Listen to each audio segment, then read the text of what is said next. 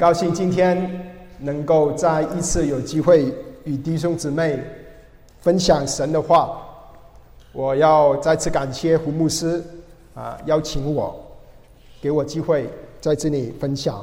通常第二次邀请有两个可能性，第一个可能性就是我上次讲的不错，但是第二个可能性可能是我讲的很烂，给我再一次机会。不管怎么样，我不轻看这样子的机会，因为我们在这里是来聆听神的话，神的话是我们脚前的灯，路上的光。我们先有一个祷告，求我们的神，他的灵今天在众弟兄姊妹身上做工，好让我们能听到他要跟我们所说的话。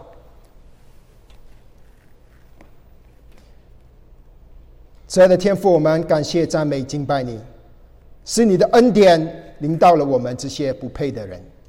我感谢你给我今天有机会能够常讲你的话。我是拙口笨舌的人，没有智慧的人，所以我需要你的灵做工。我也为众弟兄姊妹祷告，求你的灵在每一个在座的弟兄姊妹的心里做工，好让弟兄姊妹预备好聆听你的话。我们是靠着圣灵的大能，奉耶稣基督你儿子的名求，阿们。弟兄姊妹，我想问你一个问题，你为什么来美国？你为什么要来美国？许多华人、中国人通常来美国的原因就是要一个好的前途，拿好的文凭，住好的房子，追求美国梦，大房子、2辆车子、2个孩子、2条狗或者猫，一个老婆、一个老公。美国确实是一个好国家 ，International Fund 说美国是全球最富有的国家。我们住的这个州，德州是全美洲GDP 第2高的州。我们住的城市 Dallas 是个很富有的城市。然后我们的生活环境告诉我们什么呢？钱很重要，钱越多，一个人就越成功；钱越多，就越少的烦恼。追求金钱，追求物质的享受，是现代人的追求，成了许多人的人生的目标。我在哪里上班？我要考什么文凭？我要在哪一个区买房子？我要送我的孩子去哪一间大学？我要如何花我的时间，投资在我的时间上？甚至我为什么会住在 Dallas？ 很多时候，我们面对这些人生种种的选择的时候，我们常考虑的因素是我们如何的能够提高我们的收入，增加我们的资产，好让我们有更大的房子， upgrade 我们的车子，好让我们能够更早退休，退休的时候好让我们能够更享受人生。当你计划你的人生的时候，你是把神放在第一位，还是把钱放在第一位？当你计划你人生的时候，你是把神放在第一位，还是把钱放在第一位？你的理智告诉你，你需要把神放在第一位，但是你实际的经历你是常常把钱放在第一位。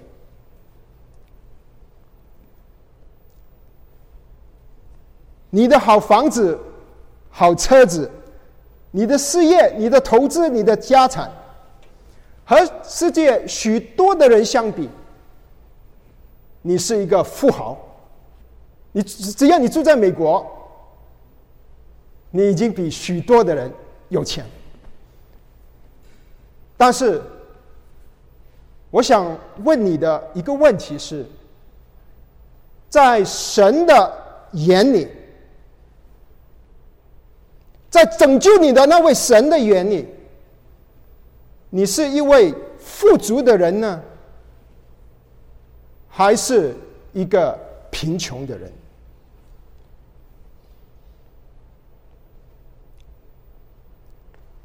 今天我要跟大家分享的主题是天国管家的眼光。天国管家的眼光，我知道弟兄姊妹最近已经查了这个经文。一个做天国的管家，就是你，就是我。究竟我们应该怎么样的看人生？我们的眼睛怎么看人生？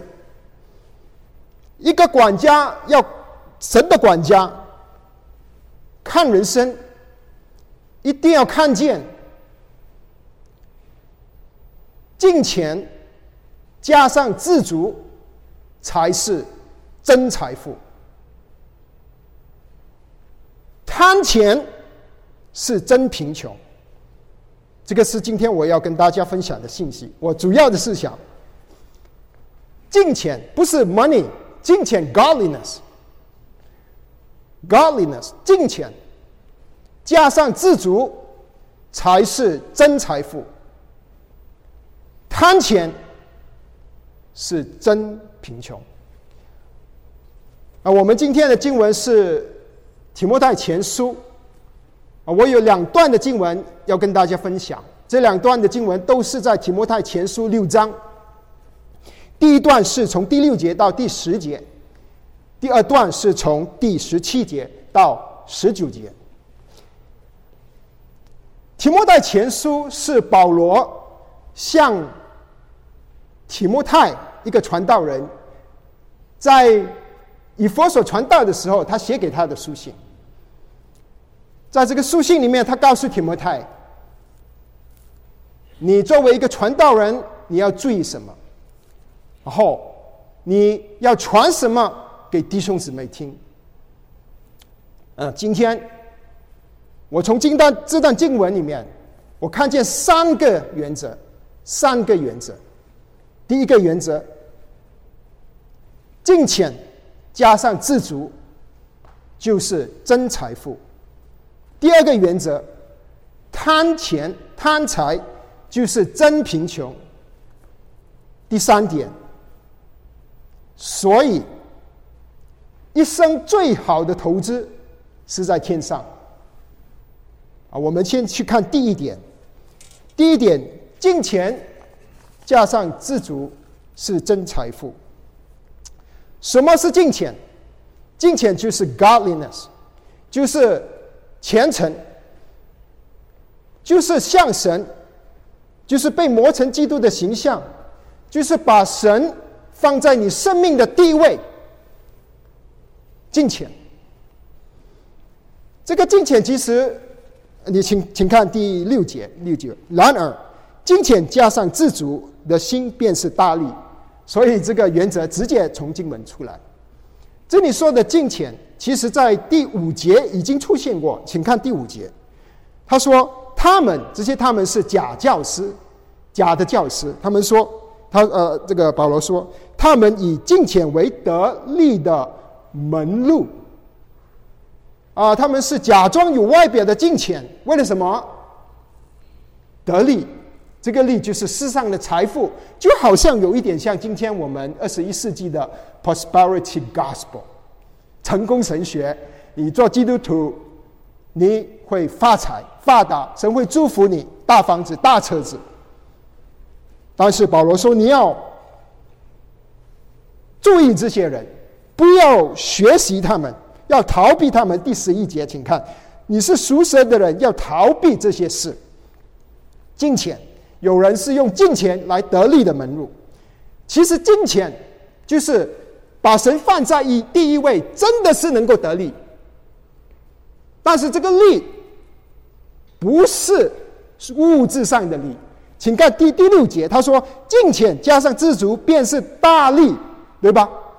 他前面第5节的得利，那个是物质上的利。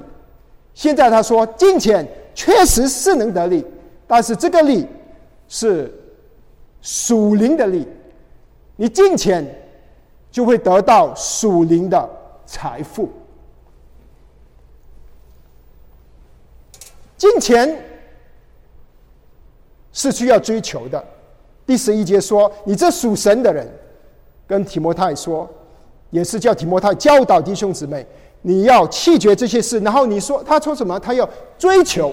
请看第11节，他说追求什么？公义、敬虔，追求公义、敬虔、信心、爱心，这些忍耐，这些是圣灵的果子，也就是基督的品格。保罗说你要追求，基督徒要追求金钱。怎么追求呢？其实金钱在保罗写给提摩太的书信里面是一个很重要的思想，他在前面已经说过好几次。比如说他在4章的第7节，他说怎么追求金钱呢？他说你要操练身体。请看前面翻开2章，4章的第7节，只是要弃绝那世俗的言语和老妇荒谬的话，要在金钱上怎么操练自己？为什么要操练自己？他说因为操练身体益处还少，唯独金钱凡事都有益处，凡事都有益处。如果你操练金钱的话，有什么益处？他说是今生，因为有今生和来生的应许，有今生和来生的应许。他说你要操练金钱。那怎么是操练金钱呢？弟兄姊妹，我们都喜欢有健康的身体，对吧？你有很多人去 gym 去健身房运动，你要你的手臂软弱，你要强壮，你就健身，就用你的去 work out 你的手臂，你的脚软弱，你去 work out 你的脚。同样的，当我们属灵哪一方面是软弱的话，我们要操练这一方面。比如说，如果你没有灵修，那你操练灵修啊，5分钟开始。如果你没有奉献，没有金钱的奉献，那你操练金钱。你不要一下子奉献1万块，100块开始。如果你不会跟你的太太说我爱你，那你怎么样？你操练，你就跟太太的照片说我爱你，直到有一天你的这个肌肉强了，你就对着你太太说恨你不爱你。操练金钱。所以保罗说操练金钱，金钱加上知足就是真财富。那我们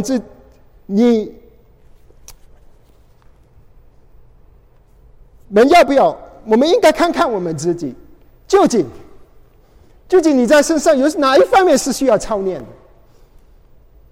你现在想想一下，有哪一方面是你需要操练的？每一个人都需要操练某一些东西，没有可能你是全身都强壮的。那现在我们知道什么是敬虔，就是把神放在第一位，就是虔诚。那什么是知足呢？什么是知足？经文说第7节，他说因为我们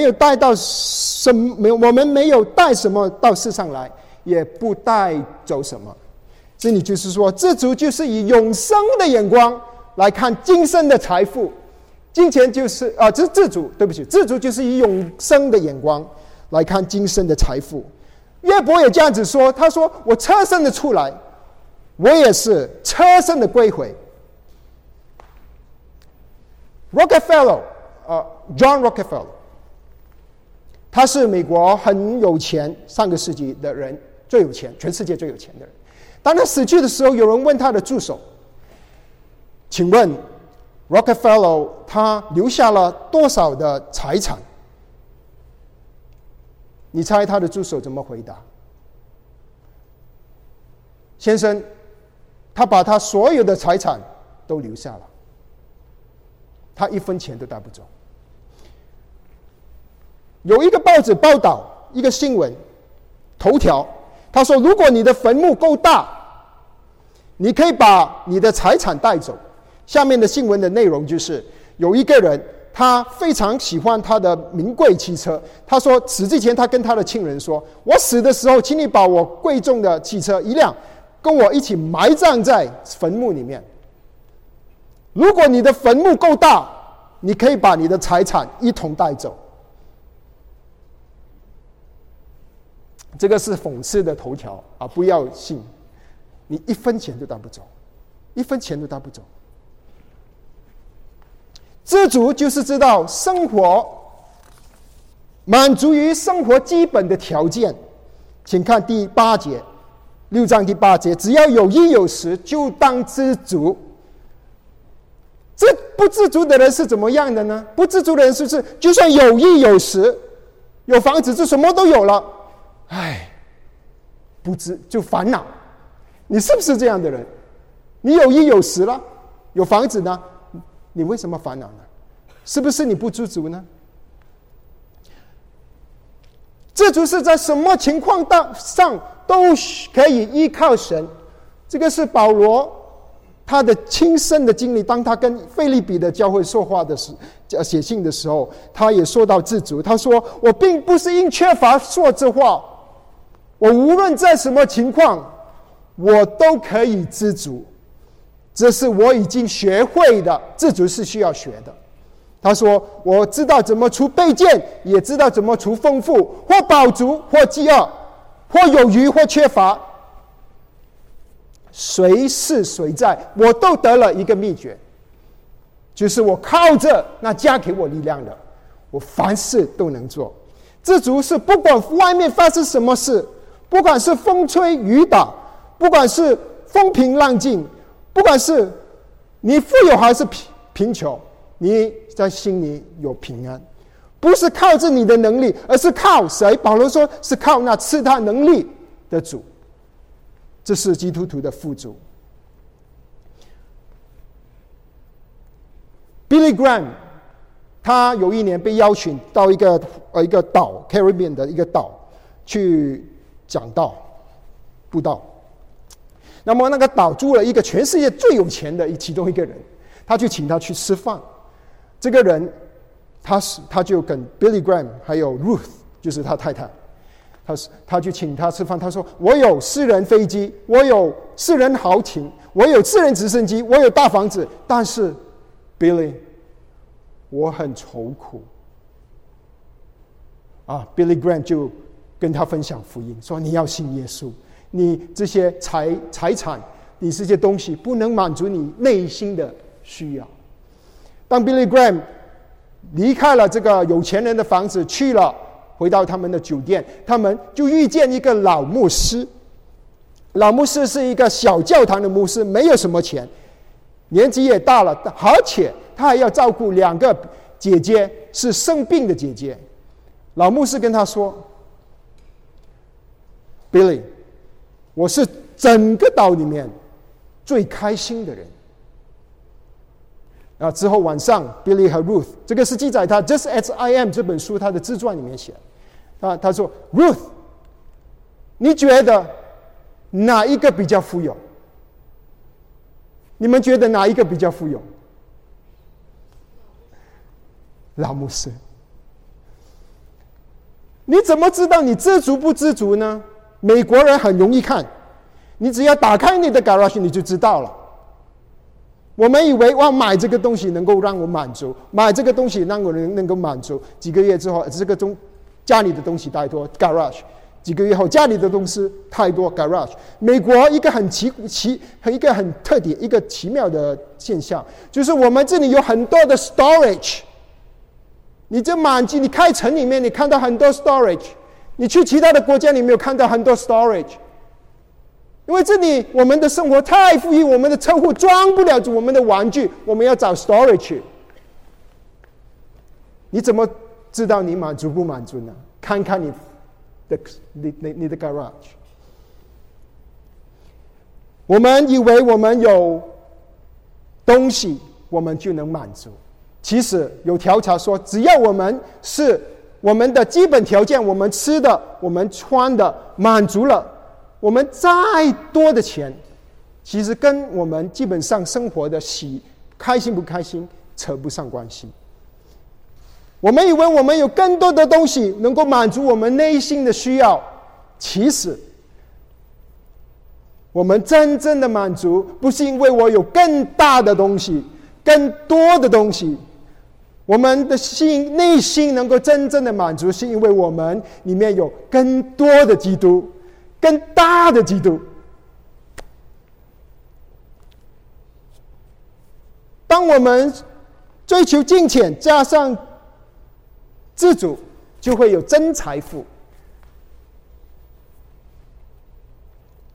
有一位医生弟兄，我在中国服侍的时候遇见有一个很好的同工，他是一个心脏病科的主任医生很重要啊，心脏病科主要医生。但是因着他的这个职位很消耗他的精力跟时间，影响了他跟神的关系，影响了他和家庭和孩子的关系，所以他就决定要放下这个主任医师的职分，就做一个普遍的医生。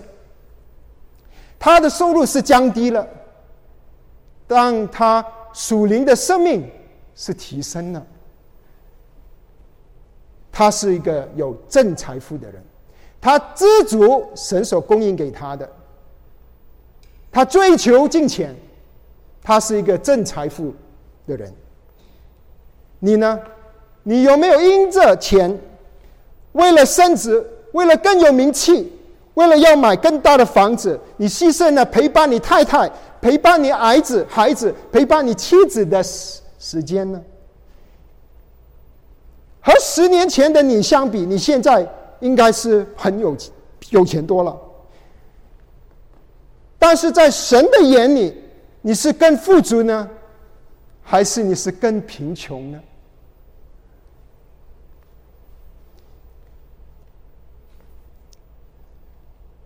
在你的生命里，是有哪一方面是你可以操练的，使你能够更敬虔？你是哪一方面你是可以放下的，好让你能学习知足？天国的管家眼睛必须要有天国的眼光，必须要看见金钱加上自主才是真财富。今天我们学的第一点。第二点就是天国的管家必须要看见贪钱就是真正的贫穷，贪钱就是真贫穷。请看我们在6章的第9节，那些想发财的人就陷入在迷惑，落在网络和许多无知有害的私欲里，叫人沉在败坏和灭亡当中。这里中文翻译成贪财其实原文是爱钱你有英文 ESV， 我的 ESV 写着 love of money， 爱钱。贪财就是你爱钱多过爱你的神，贪财就是你爱钱多过爱你的主。你说我贪财，不要说了，我爱钱，应该是没问题啊。我爱钱，但是我也爱神啊。我星期一到星期五我爱钱，但星期六我来教会我爱神啊。这个应该是没有冲突啊。你觉得对不对？不敢说，有人摇头。我们觉得不对啊，但是我们去做，常常做这样子的事情。我们在教会唱爱神的诗歌，在教会查经说爱神，当我们星期一回到世界，我们就爱世界，爱钱。你说主耶稣会赞成说你可以爱钱也爱神吗？主耶稣不赞成。请看主耶稣在路加福音16章，他说有一个仆人不能侍奉两个主，你不能爱马门又爱神，你要么就轻重这个，要么就轻那个，你不能又服侍主又服侍马门，不能一脚踏两船。我们的主是 jealous God， 他要你全部的爱我，不要爱钱。你说如果我不爱钱怎么办呢？这个世界我不爱钱啊，我的生活会很难啊。我退休我不可以去全世界旅游啊，我的孩子不能上哈佛了，我不爱钱我怎么活呢？在美国，主怎么说？主说你看天上的飞鸟，也不种也不收也不收藏，它的食物在仓库里面，天父尚且养活它，你不是比飞鸟更加的贵重吗？为什么你要爱钱不爱神呢？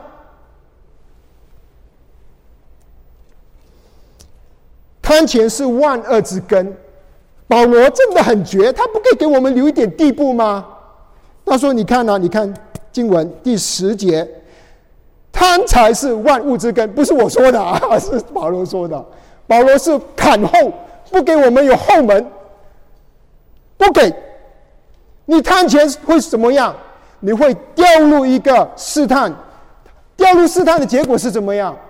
你会贫穷，你可能银行的户口涨高了，你可能你的退休金涨高了，但是你会贫穷。保罗说了3个贫穷，请看经文，他说第9节，你会叫人沉在败坏和灭亡当中，这个是道德的贫穷。比如说你为了钱，你在职场里面公司里面你有欺骗的行为，贪钱会把你带到道德的贫穷。保罗继续说第10节，他说会被有人贪念钱财，就被引诱离了正道。这个不是开玩笑，弟兄姊妹，会离了正道。英文你翻译成 faith， away from your faith， 就是离开你的信仰。这个是信仰的贫穷。贪财的人会面对的是信仰的贫穷，就好像是你为了钱导致你属灵光景退后，你为了赚钱你没有时间读圣经，没有时间亲近神。第3点，请看经文第10节，他说还有用许多的苦楚把自己测透了。苦楚，贪钱的人怎么会苦呢？应该会笑啊，我有很多玩具啊，我有大车子，我有很多东西，我怎么会愁苦呢？但是神的话说，贪财的人许多的愁苦把自己测透了。这个是什么呢？这是感情的贫穷。你可能是你贪财当成一个地步，你赚钱你要去奋斗，你忽略了你旁边的太太，你忽略了你旁边的妻子。我不管，我冲，我为了我们的前途，我们的退休，你忽略了你的妻子，你的感情创伤，许多愁苦把自己测透了。这个是感情的贫穷。所以贪财会导致我们有道德的贫穷、信仰的贫穷、感情的贫穷。在英国有一个19世纪19世纪有一个小偷啊，他要逃跑有警察要追他，他跑，他就跳到这伦敦上面有一条 Regan Canal， 跳在河里面。但是他跳在河里面，他就沉在河里面，结果就淹死了。为什么呢？因为他逃跑，他是抢了一大堆的银子放在他的身体上，银子太重，他游不了水，沉在里面死了。亲爱的弟兄姊妹，你是不是有太重的银子让你沉在下面，你不知道你还在走啊偷啊，你沉下去，你再沉下去，有没有这种光景？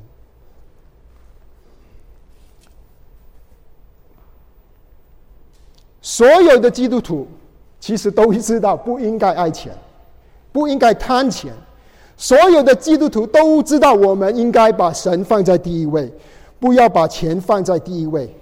但是基督徒有一个老毛病，就是喜欢听到，但是听了就过去；喜欢查经，但是查了就忘记。但是在实际的生活，我们是把谁放在第一位呢？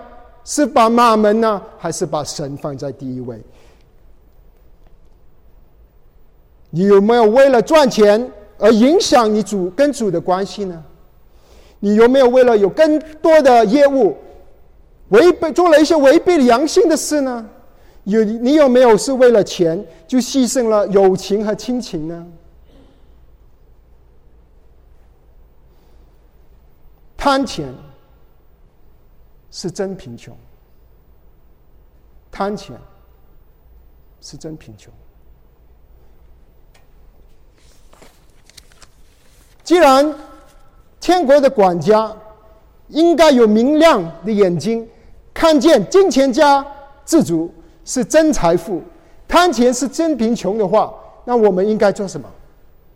我们应该得到一个结论，这个结论就是最好的投资在天上，最好的投资在天上。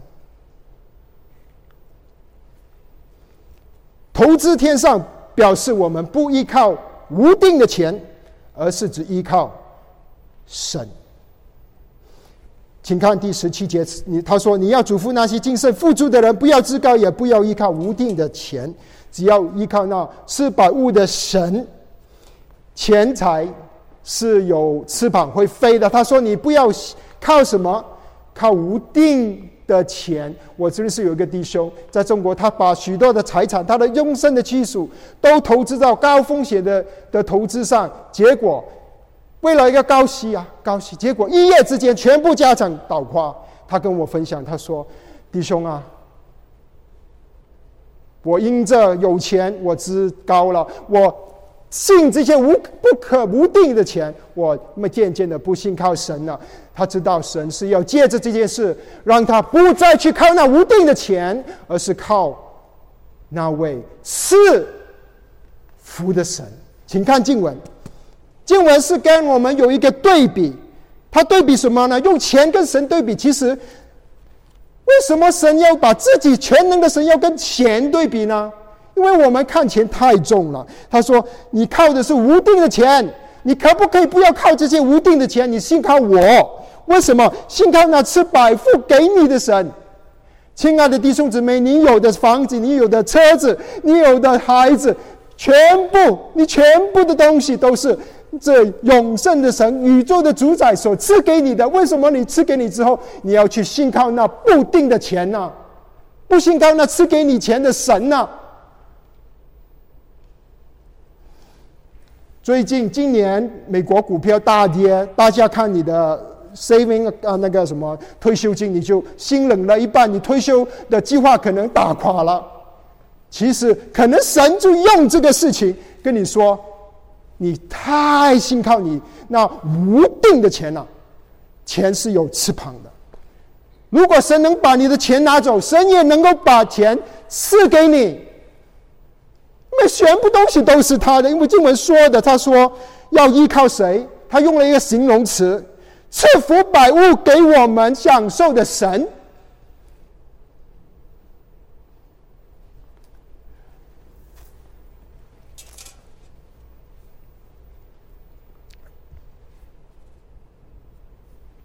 亲爱的弟兄姊妹，你可能觉得，是不是做基督徒要做穷光蛋呢？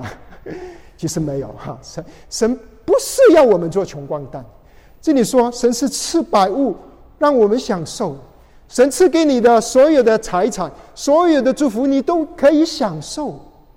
但是，神所要的是你的心。你享受神所赐的你给你的东西的时候，你是依靠这些无定的钱，还是依靠赐你祝福的神？但是你享受不能停留在享受里面，经文还说你要在好事上富足。好事上富足就是要把你的祝福拿出去。在达拉斯神学院上个学期有一个白人的姊妹，她请了所有国外的学生，这些穷学生，她说全部人来我的农场，她有一个大农场，一天你在里面享受玩吃喝，所有一切全部他供应。神赐福给他，他也要赐福给别人。你呢？神赐福你这么多，你有没有去在好事上富足呢？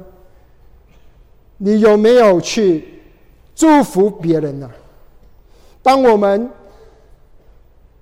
在好事上富足的时候，我们就是投资在天上。当我们投资在天上的时候，我们的人生才有真正的意义。请看经文19节，为自己继承美好的根基，预备将来。继承美好的根基，预备将来。英文很清楚 ，storing up treasure for themselves， storing up treasure for themselves。主说你积蓄财宝在地上，地上的财宝有虫咬会生锈，你积蓄财宝在天上，天上没有虫咬也不能生锈，没有贼挖蛆龙来偷。你的财宝在哪里，你的心就在哪里。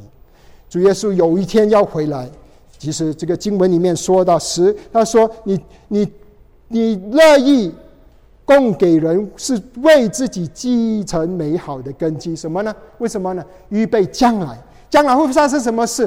将来主耶稣会再来。请看前面的几节，15节他说日期到了，那可称颂独有能力的万王之王、万主之主要回来。我们这些蒙恩的人要站在万王之王我们的主面前交账。他说你主问我们，在这一生你活着的时候，你没有真的把我当主啊，我们要交账。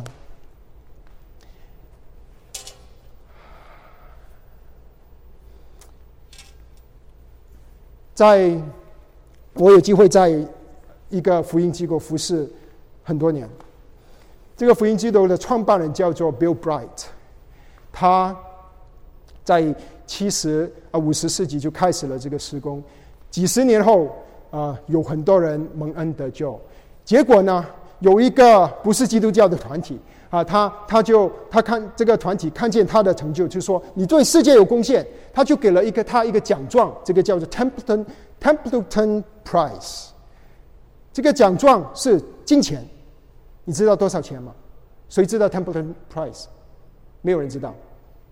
你要知道100万，他给你100万Bill Bright 去做什么呢？他1分钱都没有留在口袋里面。他那个时候是90年代，那个时候欧洲的福音工作开始有个极大的变化，因为共产党倒塌了，所以有极大的需要，他把100万拿去做福音的工作。他是一个很大的施工的一个负责人，但是他没有过着奢侈的生活，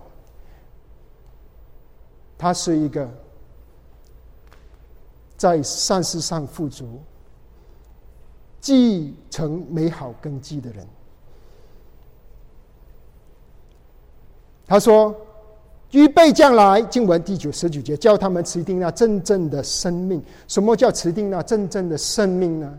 当你愿意把主当主，当你愿意把神的祝福反过来分享给别人的话，你会持定那真正的生命。也就是说，你今生会有意义。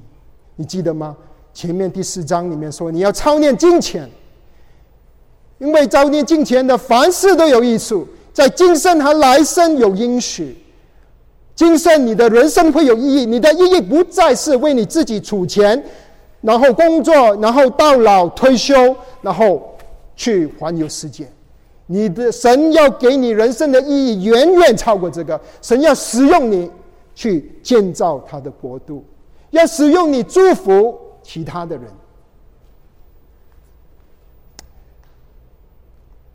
有一个很被神重用的传道人、宣教士叫 Jim Elliot， 他在南美洲 Ecuador 传福音，被为主殉道。他有一句很出名的话，英文是这样子说，他说 He is no fool who give what he cannot keep to gain what he cannot lose.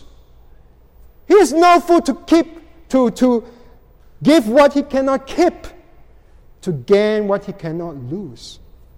当一个人付出他所不能保留的东西来换取他不能失去的东西的时候，他不是一个傻瓜。所以弟兄姊妹，你可能觉得你奉献啊，你帮助人啊，你奉献给教会，你奉献给传道人、宣教士，你觉得啊，我奉献出去了，我是一个大傻瓜，我不是可以去环游世界吗？ No。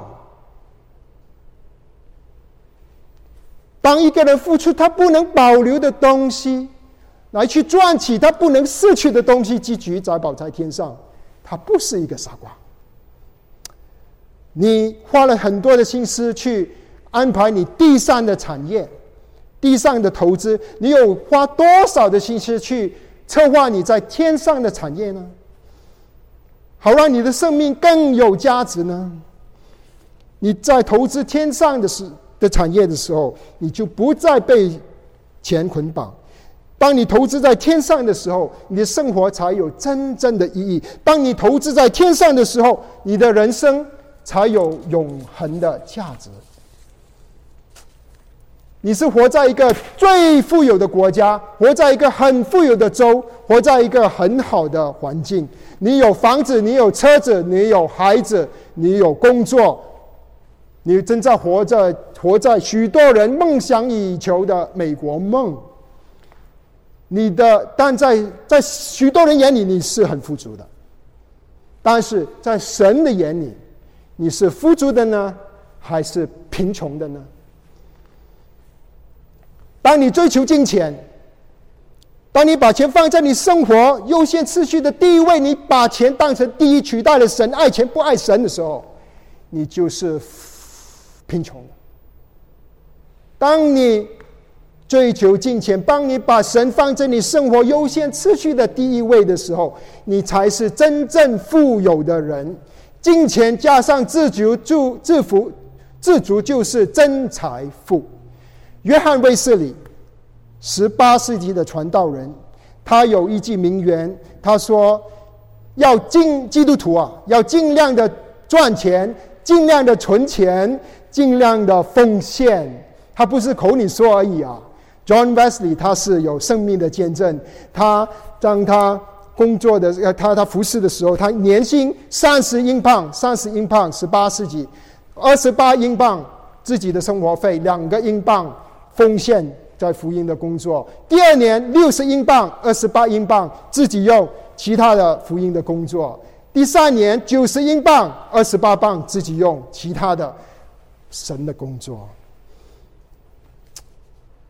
当他年轻的时候，40多岁的时候，他写了一个在他的 notebook diary 里面，他说：“当我离世的时候，这个是他的心愿。40多岁的时候，我若在口袋里拿到10个英镑，你们全世界的人都说可以说我是一个强盗。”当他老的时候，他是88岁活到。当他就来离世的时候，他就在他的遗嘱里提到他只有几根英镑、几根钱在他的口袋和衣柜里面。他一生所赚的3万多英镑早就献出去了。他死之前 John Wesley 他说：“当神呼召我回家的时候，我是无论如何的，我必须把我心爱的书留下来。但是其他的财产，我2手一早已经分出去了，执行完毕。这个是有真财富的人，他是聚集财宝在天上的人。亲爱的弟兄姊妹，你想想，当你离世的时候，人家记得你的是你的 garage 有多少东西，你留下了你的银行户口有多多，你去了多少个国家旅游，你的退休的时候打了多少个 golf 吗？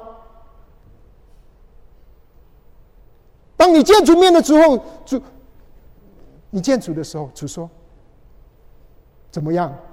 不错，主，我很努力的赚钱，很努力的存钱，我退休了，我有很多钱，我现在来见你了。亲爱的弟兄姊妹，天国的管家必定有属天的眼光，天国的管家必定有属天的眼光。你想想，如果每一个奉圣堂的弟兄姊妹，如果你真的是踏出信心的一步，愿意相信神的话，信靠神，相信金钱加上知足就是真财富，贪钱就是真贫穷的话，你愿意把你的一生都投资在天上的投资的话，你可以想象你的人生无此将会有什么样的改变，有多少的人神能够借着你能够被你祝福。你想想一下，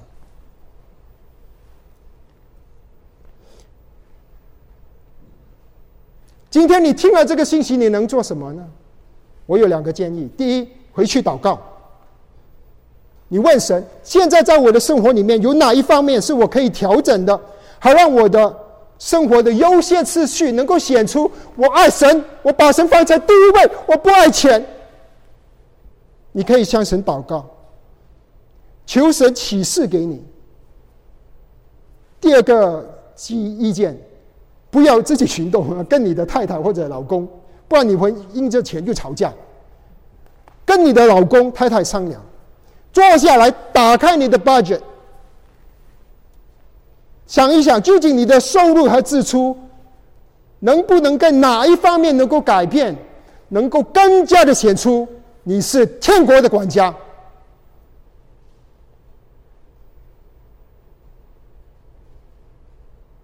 这个是你跟神之间的事。我们都希望有一天我们见主的时候，主看见我们，他说有忠心有见识的管家， well done well done。 我们求主打开我们的眼睛，让我们看见他给我们的恩召有何等的指望。我们一起有一点祷告。